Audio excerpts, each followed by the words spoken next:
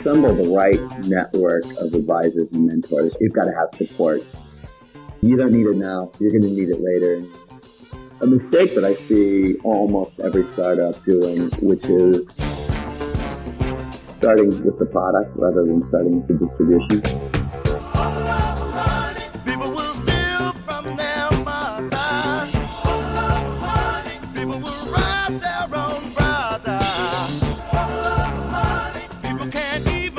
So why don't you tell us what you do and how do you make money? Well, you're making a couple of assumptions there. I'm still in a startup, so making money is still tenuous. But 5 years ago, I left a large company. In fact, it's the world's largest asset manager, and started an online investment firm. We were told that it was the world's first online broker-dealer for early-stage investments. Then about 3 years ago, I started another company, which is aimed at technology companies, mostly early and middle stage technology companies. It's not quite an accelerator. We were very clear that we didn't want to be a co-working space, because we think of co-working spaces as commercial real estate and really nothing more. And I think the reason that a lot of co-working spaces are not right and don't create the right kind of culture and atmosphere for technology companies is that they are in fact built and designed as offices. So we've created something that's a little bit closer to an accelerator. We do a lot of training programs. We have at any given time 30, 35 companies in here, and now we're expanding around the world. What's the name of that? That company is called The Vault. The first company I started is called Seed Change, and both are still active, growing. And back to your question about how do we make money? Well, I'm still hoping for that payoff. What do you think is the best thing for you to share that can help the audience the most? Over the long term, this turns out to be a lot harder, I think, than people anticipate. It's impossible to predict all the difficulties and the obstacles you're going to have to go through. But what we do know is there are going to be a lot of unexpected roadblocks, conflicts, issues to solve. And when the time comes, sometimes there are going to be things that you can't talk about with your co-founder or co-founders. You probably can't talk about with your significant other because he or she doesn't have the right context and maybe is sick of hearing about work anyway. Yeah. You certainly can't talk about with your employees, and you probably can't talk about with investors, maybe board members. You need somebody else who can be a sounding board and can help provide some support along the way. Related to that is something I see people talking about more and more, at least in the startup space, is the issues of anxiety, depression, the real psychological impact that starting a company, becoming a founder can put on you. And again, I think the solution to that is to have somebody that you can discuss issues with. Gotcha. Okay. So, like I said, if you don't mind, again, just quickly brushing over, mostly your time split between the Vault and Seed Change. Is that correct? Yeah, that's correct. It's not surprising that Seed Change is based inside the Vault. Part of the reason for starting the Vault was to support Seed Change. So in a lot of ways, I kind of, when I'm doing work for one, I'm doing work for the other, if that makes sense, because there's just so much overlap. Seed Change is, in fact, the investment partner for the Vault. We do and we can and do provide a lot of guidance, support for companies here when they're thinking about fundraising, developing a funding strategy, and so on. How many people work at Seed Change? Seed Change, we have 6, and in the Vault, we have 10. Okay. So are you mostly managing over those people? What's your day-to-day kind of interaction and with, I guess, Seed Change in the Vault? With Seed Change, because we're launching a couple of funds, I spend most of my time really talking to investors, some amount of time also talking to startups. Every startup that we look at, it gets to a certain point, and I want to be involved, and I want to know more about the company. One of the things that we put a lot of emphasis on is the founding team. And it's one of our learnings from when we started coming out of Barclays Global Investors and BlackRock. Naturally, I think we took a quantitative approach to investing, thought that we could develop algorithms that would allow us to push data through on hundreds or thousands of companies a year and in a way come out with a green light, red light for each company. And one of the things that we learned is that at the early stage, at least, there are a lot of things that matter, all the things you would expect, product and market, IP, technology. But the single, probably most important factor we think is character and backgrounds, personalities of the founding team members. And so we now think of investing at this stage, again, as a lot more like drafting professional athletes. every year at the NFL Combine. I mean, everything that an athlete can do is measured down to the circumference of all three knuckles on your pinky and incredibly minute pieces of data. And still every year you see some team or another drafting somebody that's got all the right numbers, all the great, incredible measurements and comes out well in testing. But everybody in the country knows that he's a complete bozo and is going to be a flame out. And we think of investing kind of like that we focus a lot on data, but the real key, the real deciding factor for us is the leadership quality, the problem-solving ability, the ability to remain steady. Persistence is big, and I don't know of any good quantitative measures for those. So that still becomes an important piece of what I do in Sijin. Okay. And do you have like an example without naming, one a company or where you have different personalities that didn't fit and didn't work out very well? Yeah, I can give you an example of one of the things that led us to that conclusion. A reasonably high-profile company that went through Y Combinator 3 or 4 years ago, I can't remember which year anymore, finished in August. They raised more than $2 million right off the bat, closed down the company in November. And the reason they closed it down, returned what was left, which was a significant portion of that amount. They returned to investors. But the reason they closed down was they said their hearts just weren't really in it. And it was so much work, they didn't see the point of continuing in something that they weren't incredibly passionate about. I thought that was tremendously disappointing. That's the kind of thing we're trying to sort for, is somebody that's got the persistence and the drive and the ability to stick it out, because we all know going into it, or at least we do, that it's going to be hellish. I mean, I think my favorite interviews you've ever had are the ones where you've bleeped out their name. I think there was 2 of them where they were just absolute fails. Yeah, the 2 Patreon episodes. I think it was number 2 and then 17 that just came out recently. It was just like the oddest interaction ever. It was awkward and super, super entertaining. Yeah, well, good. Well, glad I got 2 entertaining Patreon ones there for you. Yeah. And so I guess, would you say mainly then it's that persistent you're looking for, it sounds like. But how about the opposite side? What are you making sure that they don't have when you're looking to invest?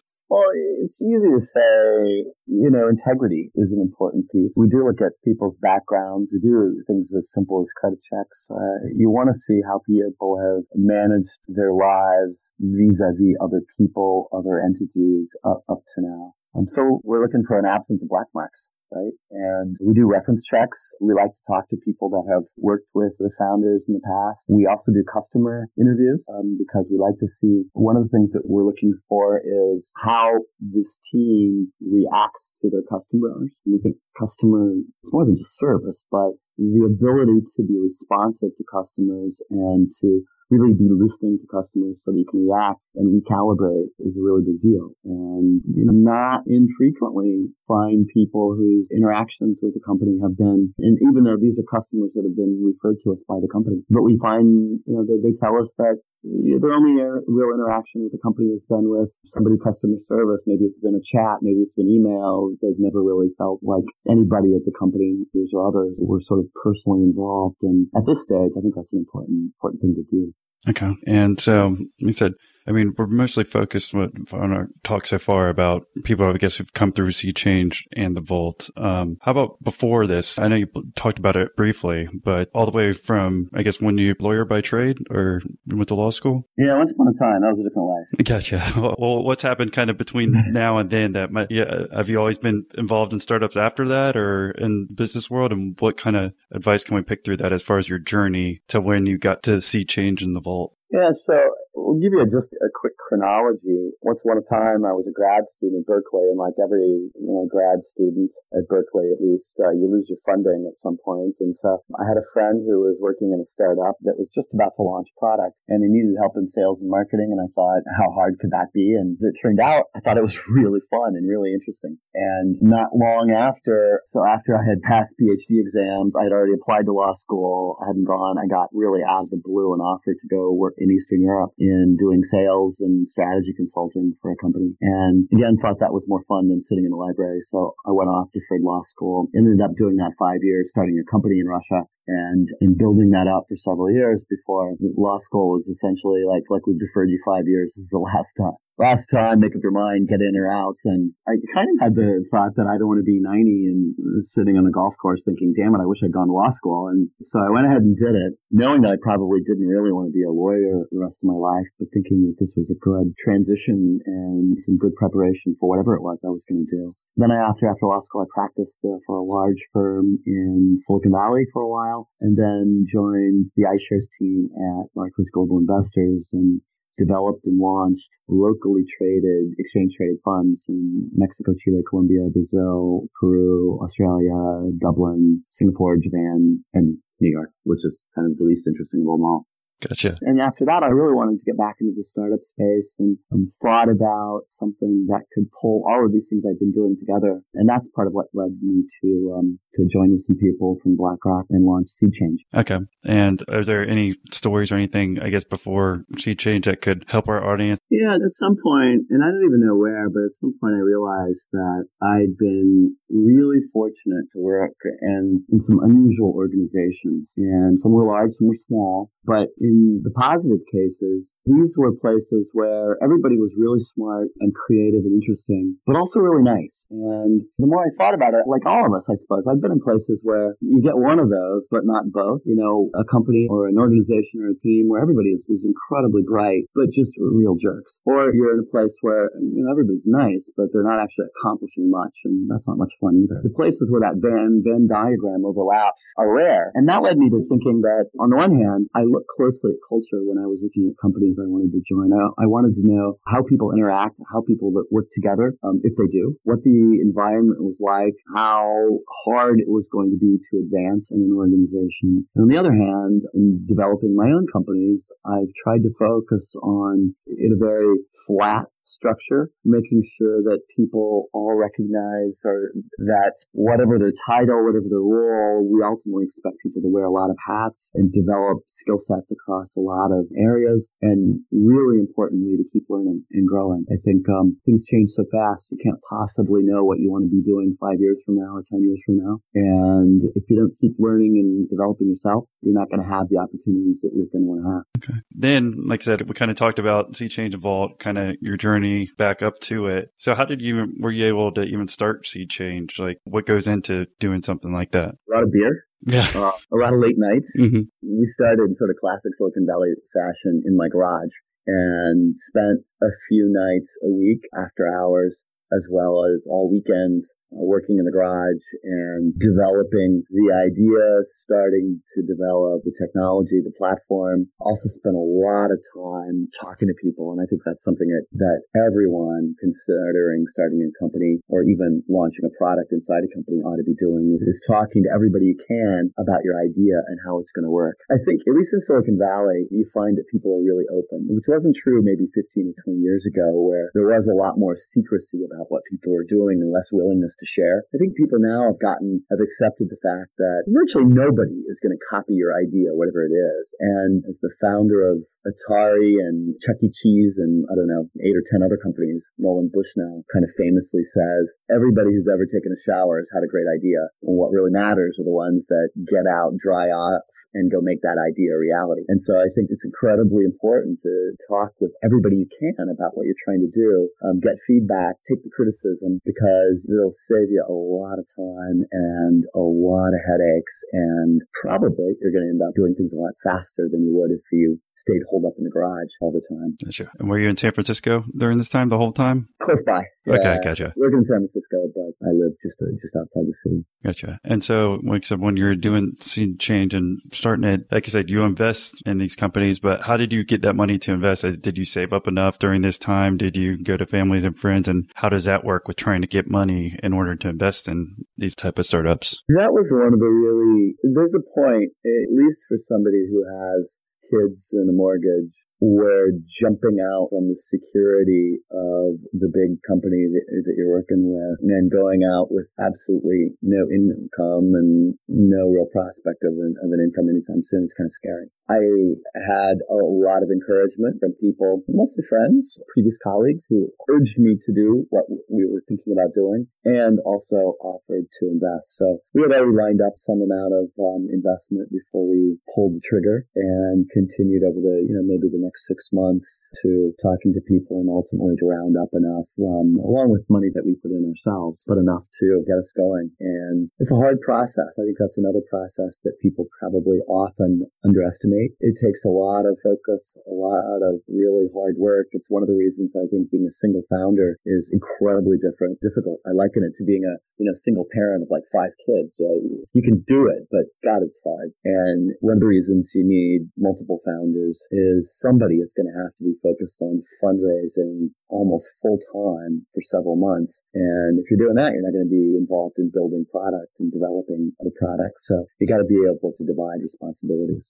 Gotcha. When you're getting that investment, were those people like clients or family, like clients when you're a lawyer? Or like, how do you even find those people, just to get a little bit more of the details there? Yeah, part of it came from talking with people about the idea. As I said, we talked with everybody we could. Literally hundreds of investors about this concept we had, why we thought it was interesting, why we thought it was important. We weren't right about a lot of things. We were right about some of the things, but we were right enough, at least some people thought we were right enough, that a lot of old colleagues and friends, and in some cases people that we got introduced to just to get feedback on the idea, also asked if they could invest. And that way it's kind of like the old saying, right? They ask for advice and you can get money, ask for money and you'll get advice. Mm-hmm. I think that's kind of how it turned out. Okay. Just again, so people can understand like tactics is, when you're going to these people, are they saying, hey, I'll give you 20K, I'll give you 100K. I don't know what type of differential that we're looking at, how much they can invest versus how much they're not. And then let's just say you get enough people. Can you tell us about just that first company that you actually took that investment fund and how you invested into the startup? So we started as an online investment firm. And so we think of it a little bit like, a Schwab or an E-Trade for public companies, only this is for private companies. So we find companies, diligence them, produce a description of the company, summary of key information that we think investors ought to know, and then make it possible for investors to go through the process without ever meeting the company or ever having to go through the entire diligence process because we've already done it. We also make all the legal documents, they're standardized, they're streamlined, they're automated. We make all those possible. So that's how the first company that we funded, and frankly, that was one of the disappointments too. The first company that we got funded was a company started by 3 really, really, really smart guys from Stanford who dropped out after freshman year to spend their whole time on this particular project. We liked them. We liked them. We thought this had real legs. And we started going out to investors with the company at the very end of the year, closed an investment round with them in February. And to our great consternation, in April, they agreed to be acquired by a large publicly traded company. That kind of sounds like a good outcome, I suppose, better than losing the money. Right. Investors got back a return of capital plus a very small margin. And, for 3 or 4 months of use of your money, it wasn't a bad return, but this did not fit the investment profile for that investment of any of these investors. And so one of our learnings really was we rarely will look at a company with really inexperienced founders, because I think in this case, and people who had a little bit longer track would have recognized that 2 or 3 or 4 more years down the road, they'd have had something still able to be sold, but for a lot more money, and would have been less attracted to the idea of fundamentally was an acqui-hire. They were brought into this acquiring company. Gotcha. And for those who don't know, acqui-hire is just acquisition to hire. Can you just explain that a little bit? Yeah, a lot of large companies acquire a small startup less because they want the technology or the product or the business that they're acquiring, and more because they want to get the services of the team. I suppose I can't think of a great example off the top of my head, except maybe you might look at Walmart.com's acquisition of Jet as partly an acqui-hire. They paid billions of dollars for it, but appears from seeing what they've done over the past couple of years, or however long it's been since that acquisition, compensation that Walmart might have been paying most for that founding team and less for the company and the product.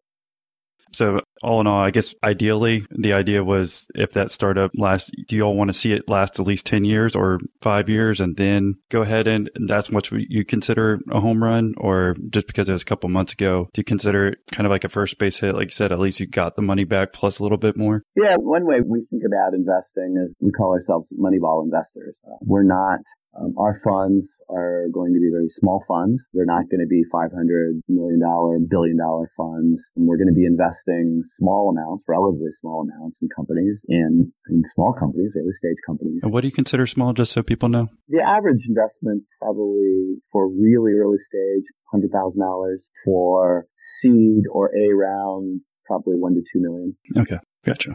And we're not swinging for the fences on every investment. We don't want to lose money. That's a really important criterion. I think the normal rule of thumb for venture investing is you expect 6 or 7 companies to go to zero and one to be a home run and a couple to make some money. We take a different approach. We want every single one of our investments to make money. We're not looking for that company that could become an overnight sensation or become a unicorn in 5 years. I'd be honestly totally happy if we never had a unicorn, but if every single one of our investments was a single or a double. Gotcha. And so I said, I guess this started about 5 years ago was when that first company went through, because that's when you started Seed Change. Is that about right? Well, it was less than that because it took us a while to build the platform and register with FINRA as a broker-dealer. Mm-hmm. And that took, both of those things took a little longer than anticipated. So we really launched publicly in 2014 with the online platform. And then in 2015 really started doing a lot more, shifting away a little bit from the online process and putting a lot of our attention on sort of one-to-one and more personalized approaches to investors, institutional as well as high net worth. Oh, yeah. Why did you make that transition? Were you not getting the volume that you were hoping for? We were far from the volume we hoped for. And one of our learnings, we launched beta at the end of 2013. We launched publicly at the beginning of 2014. We did some real in-depth soul-searching latter part of 2014, looked at other companies, took a deeper look at other personal finance companies. And one of the things that we learned is that this takes a long time. We've looked at really successful companies and realized that it took 10 years or more to get real volume. And we just found that investors that we don't know and have existing relationships with are really slow to get into this asset class. So we've put a lot more attention on being kind of a more traditional investment firm. It's also why we started raising funds. And that's part of the reason that led us to launch the Vault as well, is to create a really good pipeline for what we do and kind of a stage for us to operate on. Gotcha. Was that 2 years or slump that you had once you started Seed Change? Can you talk about some of the lowest moments, either in the business or personally, that you kind of had to go through? Because like I said, I don't think a lot of wannabe entrepreneurs or new businesses really think about some of the personal stuff that you have to go through and the down parts. Yeah, the hard parts are figuring out why this beautiful baby that you brought into the world isn't making money. We continuously, all through the process, as I said, we talked to lots of people at every step. We incorporated a lot of feedback into what we were developing. We got a lot of compliments from people about educational information that we put out, about the training programs, the workshops that we did, the quality of the companies that we were offering to potential investors. We just didn't get people putting enough money through the platform for it to really be seen as a successful business. And, I was having this conversation yesterday with somebody else who launched an online investment platform about the same year, and who was sort of bitterly laughing at something I wrote in a recent newsletter, which is, essentially that while people apparently love the concept of online investing in all kinds of asset classes, and while alternatives become a bigger and bigger portion of people and institutions' portfolios over the past 2 or 3 years, the volume of putting that investment through an online platform isn't anywhere near what people predicted. And that was true of us as well. So we really, in late 2014, cut team, really ratcheted back to bare bones. I had to go through a bit of a negotiation with my wife to get a pass asked to continue not making money. Yeah. And that was really tough. And in fact, at the time, or actually early 2015, my co-founder decided that he really needed to do something that was going to be productive sooner. And he left. And, that was a hard transition. How about, we're going back personally about your wife? I mean, so during this point, I mean, did you just have a small salary or did you have no salary? Were you just living off what you had saved up before? And can you just talk about kind of maybe the added stress that you have whenever you're an attorney?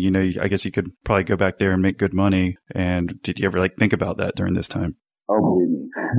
One leaves a lot of money on the table to do this sort of thing. And for part of the time, the company was paying me a really small salary, and part of the time, nothing at all. Most of the time, nothing at all. And fortunately, my wife has a very good career and has been able to support us this time. But frankly, I think she would say that's not something that she really signed up for. And it's been difficult. I mean, there are times when we've sort of joked ruefully about the fact that it's almost like living as grad students again. And somehow that was more fun when we were actually grad students than it is a little bit later in life.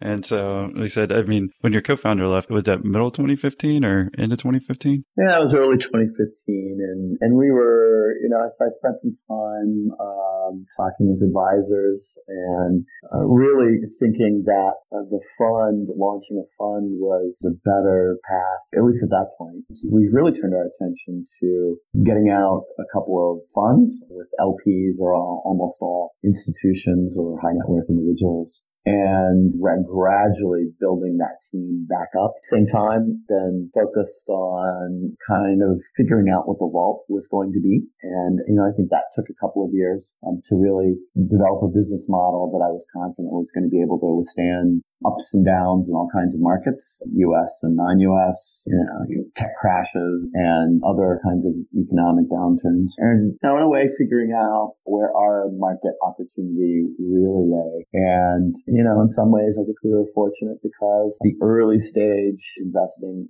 definitely in Silicon Valley, to some extent around the rest of the U.S., really went through a bubble in 2014 to maybe early 2015, bubble that crashed. Investors really weren't putting money into early stage companies. And that, I think, forces you to become leaner as well as to figure out, now that it becomes a stress test really on the business model. And I think that was kind of, in a perverted way, that was a good thing to have happen early in the company's life. So I feel a lot more confident that we've got a model now that is applicable in a lot of markets, a lot of places in the world, and some amount of affirmation because we've been asked by people in organizations, companies in more than 40 different cities around the world to come open a vault location there. That's also been part of our learning about the market as well as about learning where our place is in it. Right. Could you tell us more about that business model that you thought would work for the vault and kind of how you might be different and why those other people or other cities are asking you to come in and talk about it?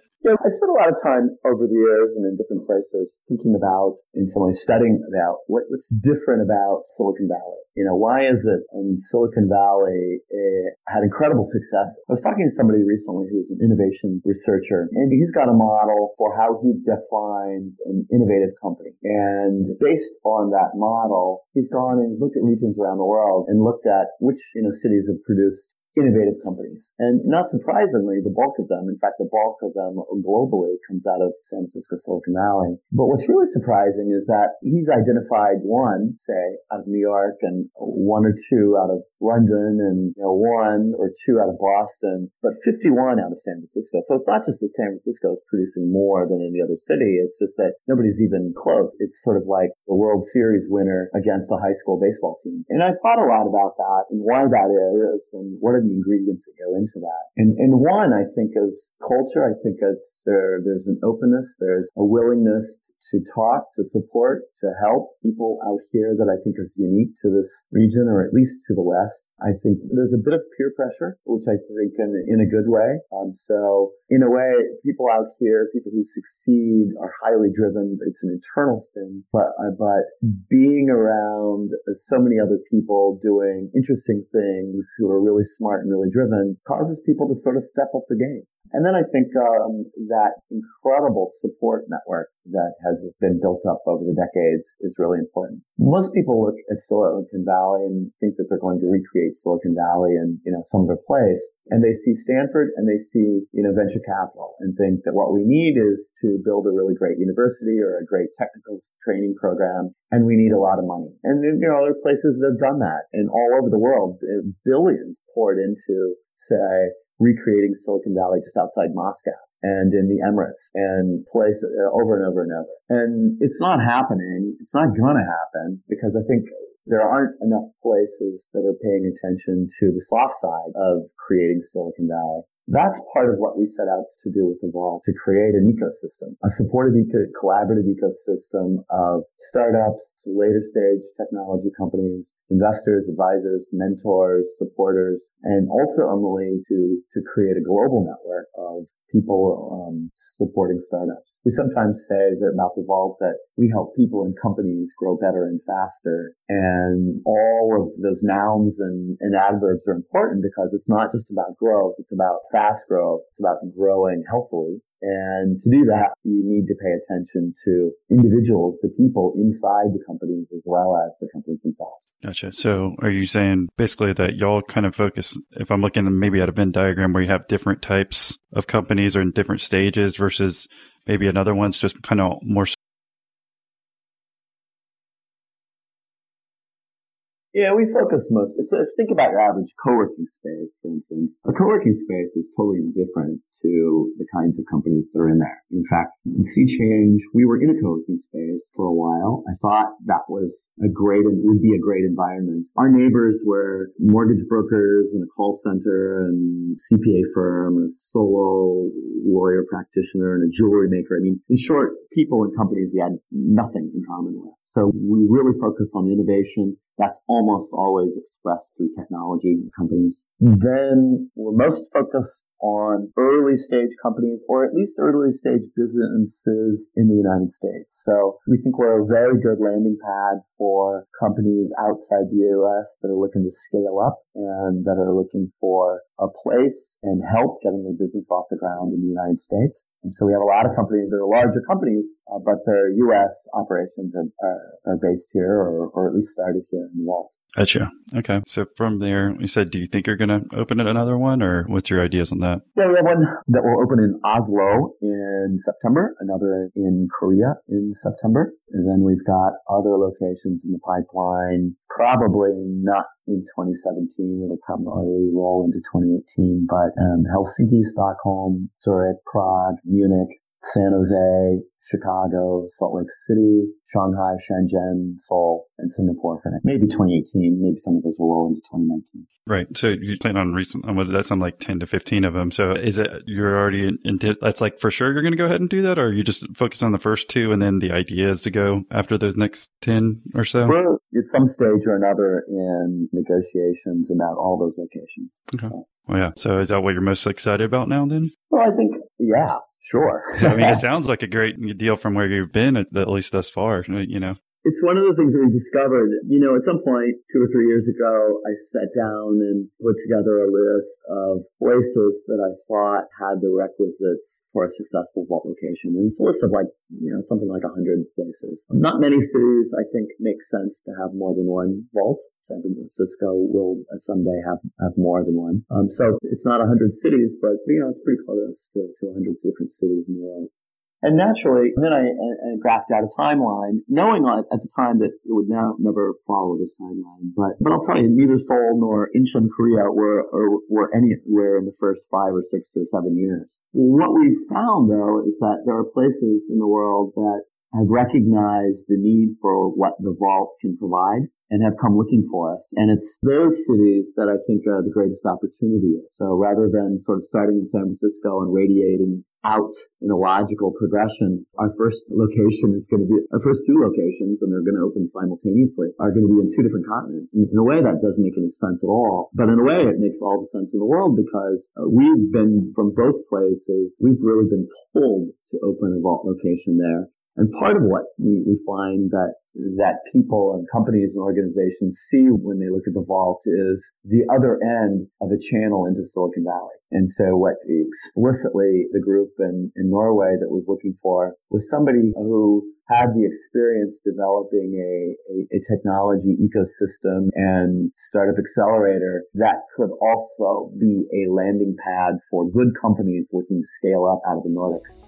Yeah, and where are you located? My company is in Singapore, but I live in Malaysia right now. Cool. Yeah. So why did you decide to become a member? It was really by chance that I stumbled upon your podcast. Yours just popped up. I said, okay, let me just try. And I like your interview style. I thought you asked good questions and I learned a lot. It was quite in-depth. So you mentioned about Patreon that I can get certain benefits. So when I looked into it, I said, okay, why not? I have really honestly already spent a lot of money that I didn't get any return from. I said, why not? I mean, in this journey, there's a lot of things that I spend money on, the courses I bought, whatever. I said, why not? I just be a member and I get to speak to you and perhaps I can learn by having a one-on-one with you. Yeah, so what have you thought of our group calls so far? I like the group call so far. I like how insightful it is, and it's kind of an extension of your interviews. That's how it feels. And I think that if anybody has a real project they're working on, they can benefit a lot from it. One thing that made me want to join was when you shared the first group call. And I heard that episode, I'm like, this is a nice little community. It's friendly, it's genuine. And so that was helpful. Yeah, I mean, well, that sounds damn exciting. So you got to get your excitement.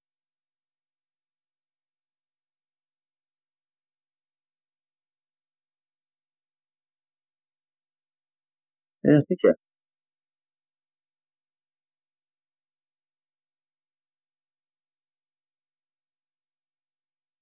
Efficiency hacks that you might have as far as how you use your time properly and to run the vault and see change. I think the most important thing anybody can do, there are two things really. One is something I talked about earlier, which is assemble the right network of advisors and mentors. You've got to have support. You don't need it now. You're going to need it later, and you need it in place when the time comes, and you've got to have people that you can consult with, advise, get advice from. Sometimes you just vent to. The other is a mistake that I see almost every startup around the world doing, which is starting with the product rather than starting with the distribution. It's not uncommon at all to find really great technology, really great products, and companies that just don't have a clue how to get this out into the market. I think in the old days, when I was getting started in the career, it was typical for lots of people to go to work in the sales organizations of companies like Xerox and Kodak and IBM and HP and get incredibly good sales training, and then for several years get very, very good sales management, and then go off into another company. People don't do that anymore. And so I find that it's pretty rare to find a startup that has put adequate thought and resources into how they're going to distribute the product. And so I don't know if this makes sense until you've tried to do it, but it's never the case that if you build it, people will come. It's never the case that people are waiting for your product to show up in the door and just dying to buy it. You've got to have a really thoughtful strategy and the resources put into sales and marketing right from the get-go. Okay. Well, we appreciate the last words of advice. I don't know if there's anything else, but if there is, let us know. But also, what's the best way for people to contact you and say thank you? Email is great. You can reach me at Kevin at the SF Vault, the San Francisco Vault, so THESFVAULT.com.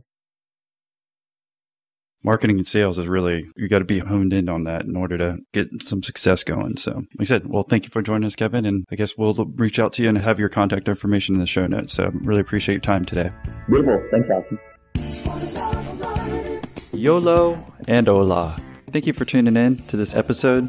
If you enjoyed it and want to show us a little support, then we would love for you to leave us a 5-star review. It helps other potential listeners enjoy this fabulous show just like you. And it'll take less than 69 seconds to do it, I promise.